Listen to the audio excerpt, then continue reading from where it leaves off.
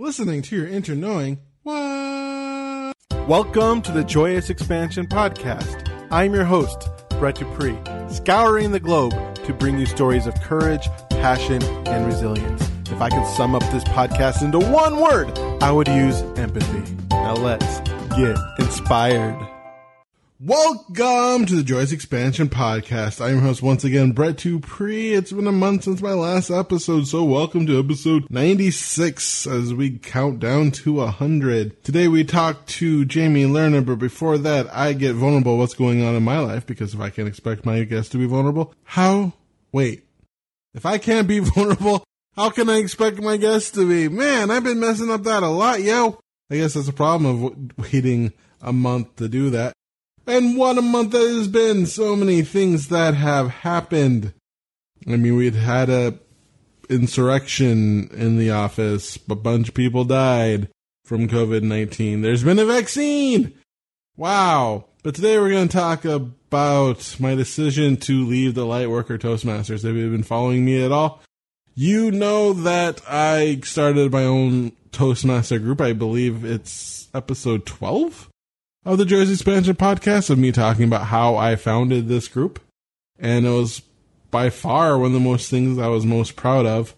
And last week, during the insurrection, that was too much for me, because my group was infiltrated by fascists.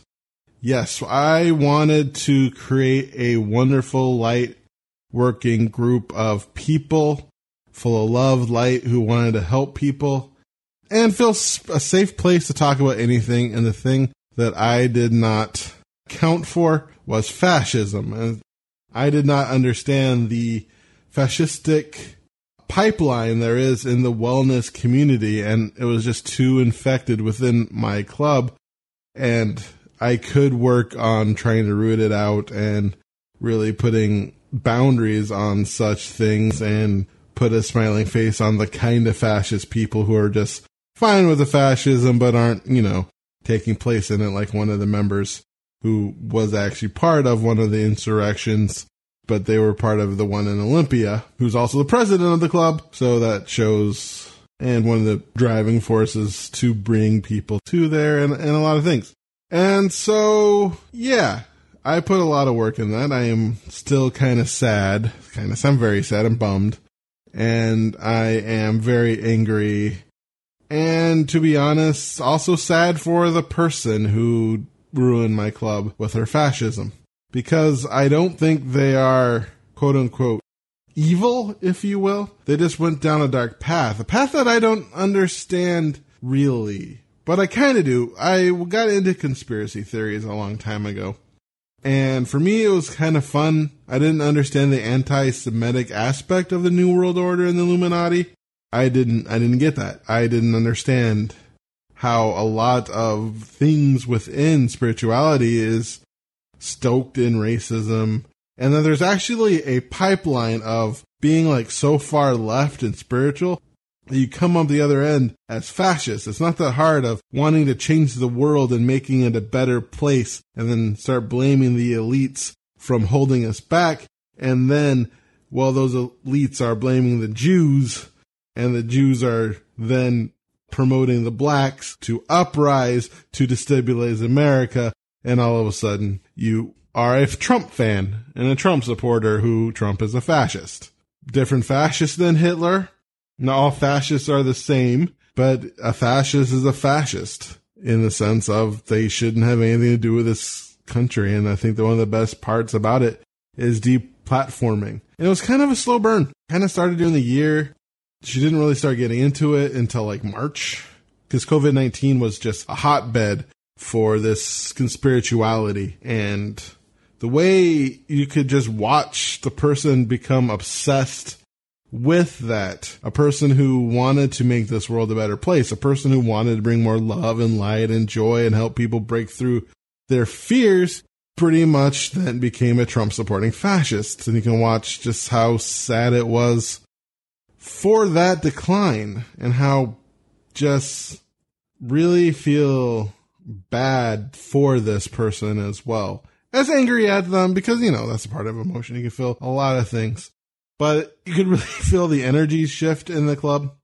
And like a year ago, this was one of my favorite things ever. I was so happy. We had so many members. We were going to split. It was so much fun. We just got done doing our expo in a couple of weeks a year ago.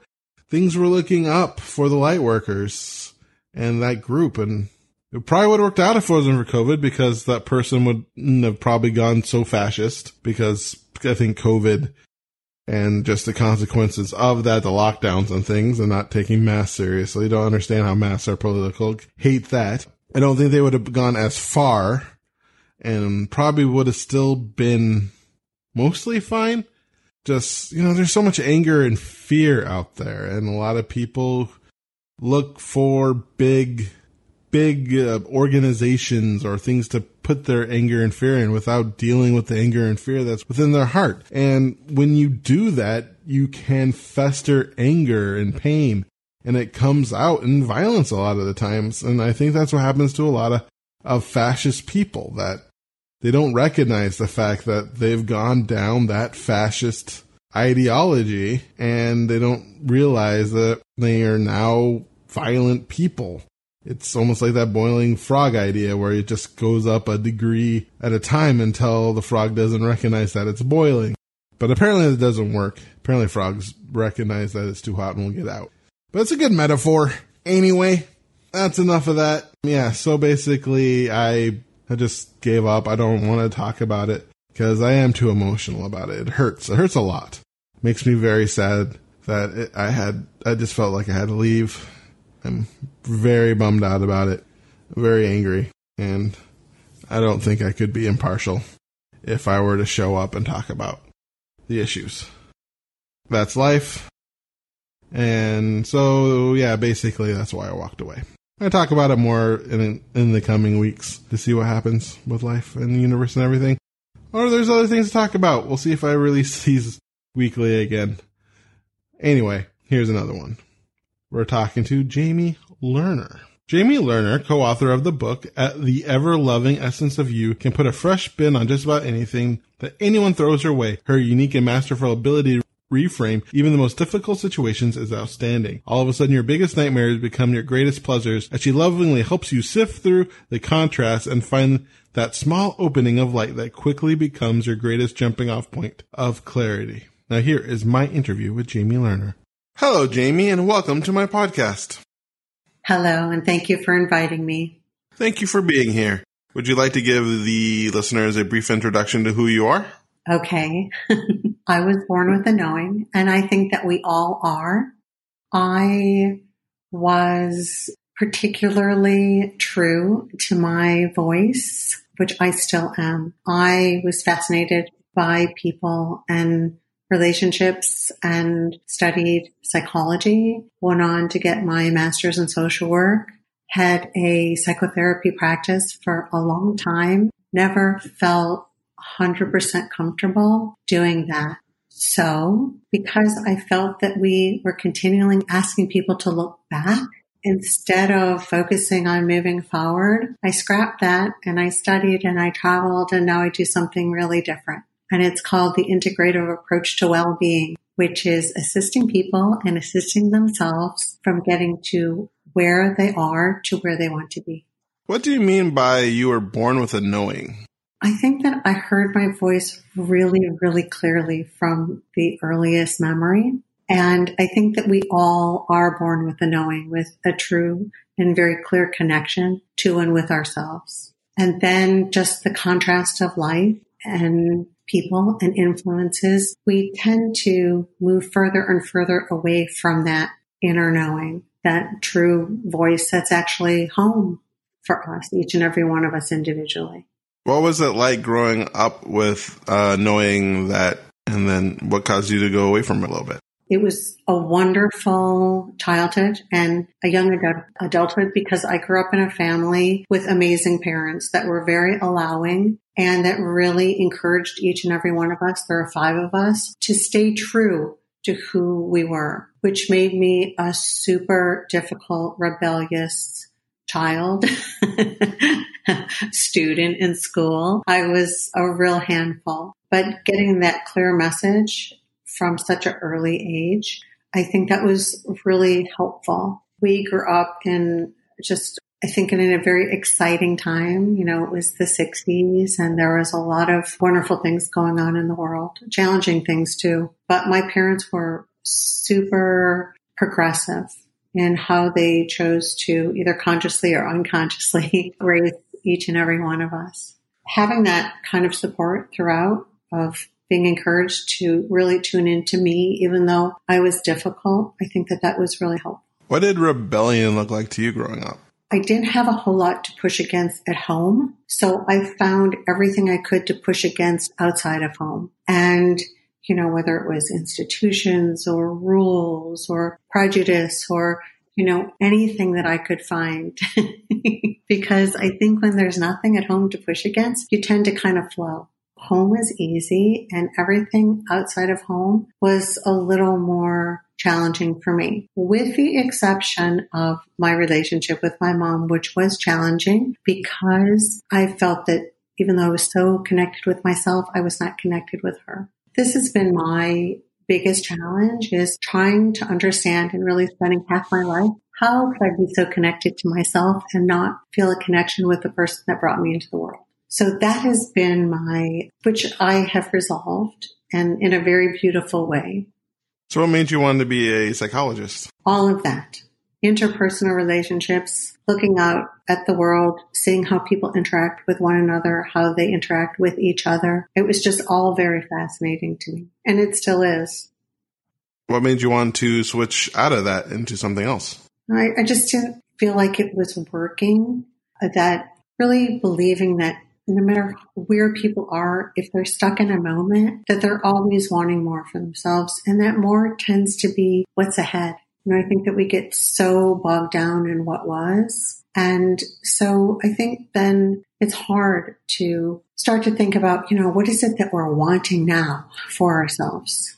And how can we get there? So this is just a different approach for me. And it's really nice. It's a nice, gentle, fun way of assisting people in, once again, assisting themselves. Because I think really, as the teachers and practitioners and helpers, we do so little. We are the inspiration for the individuals that we work with to really do it themselves. And that's super empowering once people choose to step into that. Was there any difficulty for you for stepping into that? I think I waited a little longer, never really knowing when would be the best time to do it. And then I finally understood there is no best time. The time is now. So I also think that when we're in a business and we're not feeling 100% comfortable with what we're doing or how we're helping people, then we're not being true to ourselves and we're really not being true to our clients. With that understanding, it made it easier to justify stepping away from that and creating something different, something that really felt better for me and I think feels a lot better for the clients that I attract. So first you said you had a knowing of a voice, that we all have that knowing. Can you explain exactly what that is?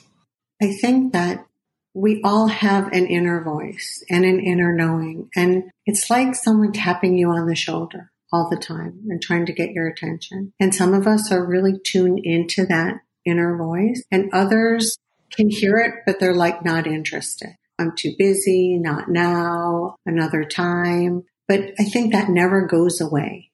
I think that is always with us, in us, and always trying to get our attention so that we can really look in for all the answers. I don't think there's anything outside of us. I think that inward is the only way, and inward guides us to maybe the teachers or the other kind of guidance that we're needing. But it's from the inside out. And I think that happens from the moment of inception. That's home. How has your life changed since you started really tapping into that inner knowing? Well, I don't think that I ever stepped away from that. And so I was always true to me and clung on to that connection with myself so deeply, because I wasn't really able to connect with my mom. And so I think in some ways it was a real blessing for me, hearing my voice so clearly, knowing that it was just me. And yet my mom was super encouraging of that. And in some ways, I think she knew. She probably knew that whatever it was that she was distracted with, that there was this sense of like asking me to trust myself, to guide myself, to know myself, because she was not available to do that for me or with me. Did she die early? About 12 years ago, my mom was put into a medically induced coma, and I sat with her for several days, and I felt all the love flow through her to me and felt like, oh my goodness, this is the beginning of our mother and daughter relationship. And it was like so wonderful to me. And then she transitioned. And I realized that it wasn't that my mom didn't connect with me. She couldn't connect with me because she did not have the connection with herself. As wonderful she was, and she was a champion for the underprivileged, the underserved, for just everything and everyone. And yet she was avoiding the very relationship with herself.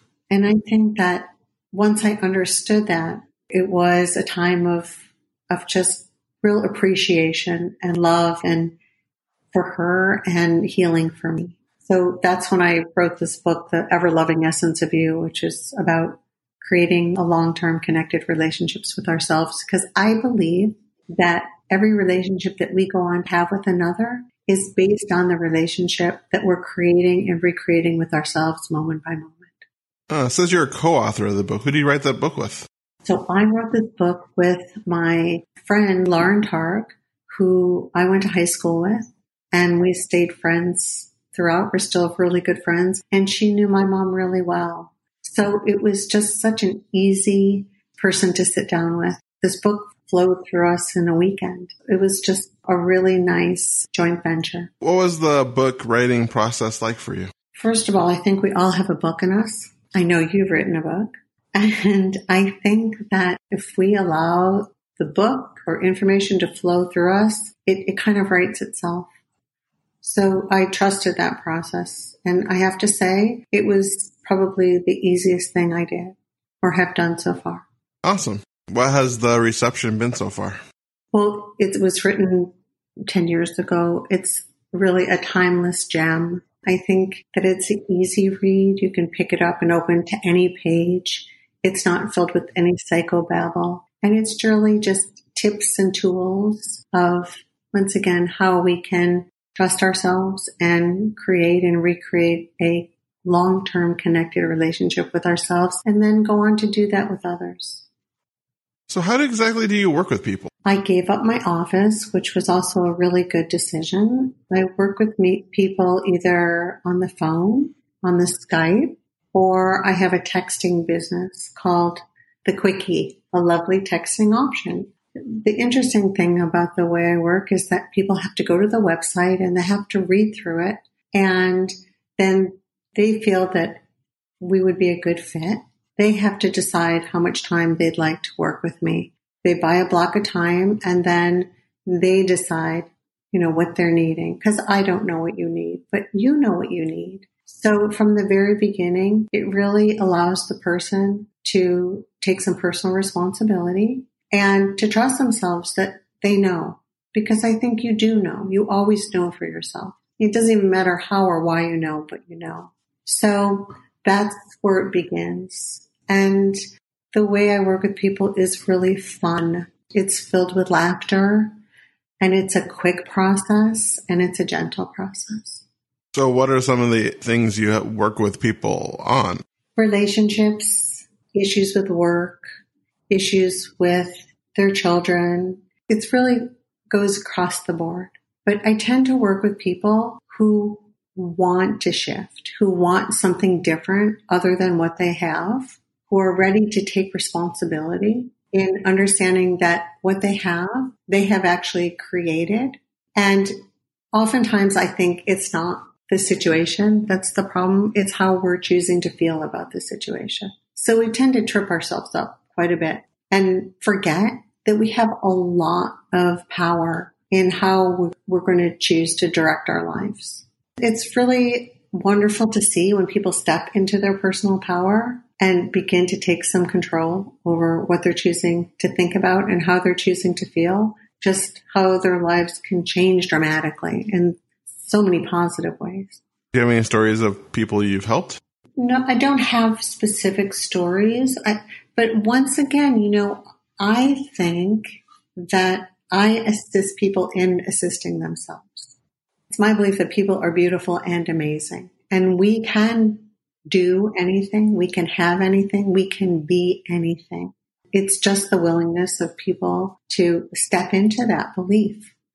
So much of where we are in a moment is also tied to old belief systems. The other thing I like to ask people to do is to look at their story of way back then from their here and now adult perspective. Because when we can do that, our story looks really different. We're adults now. We're not small. We can begin to see from whatever happened back then, how it's really created who and where we are right now in a really powerful and strong way. So people who have had a lot of tragedy in their life or a lot of abuse in their life, if they're able to look at it from their adult perspective right now, it becomes a very powerful new story that then they're able to build on. Because it's true, based on where we were, I think that's who we've become right now in a great way. So is your company called Life Enlightenment? No, so that's Jennifer Geronimo. My company is just me. It's my practice is called the Integrative Approach to Wellbeing. So what exactly is the integrative approach to well-being? Well, I like to think of myself as a well-being therapist. Once again, it's just an approach that's gentle and loving and assisting people in creating a relationship with themselves that's connected and that's positive. So what do you enjoy about what you do?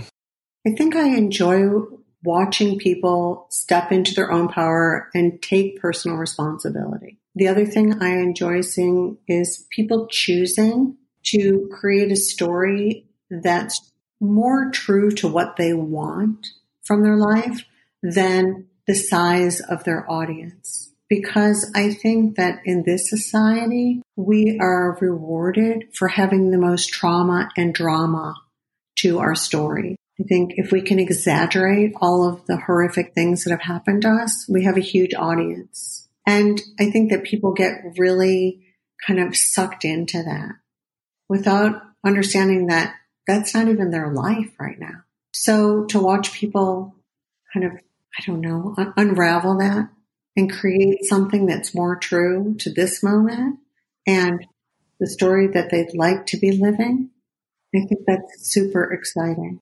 Awesome. So we are coming to the end of our time together. One thing I like to ask my guests is to do a 1 minute of motivation. You can imagine this as if you are traveling back to your old self and you want to tell you everything you need to live a happy and joy-filled life. But unfortunately, you only have a minute until you're plopped back into the future. Or you can think of it as if you want to condense your entire life's message into 1 minute.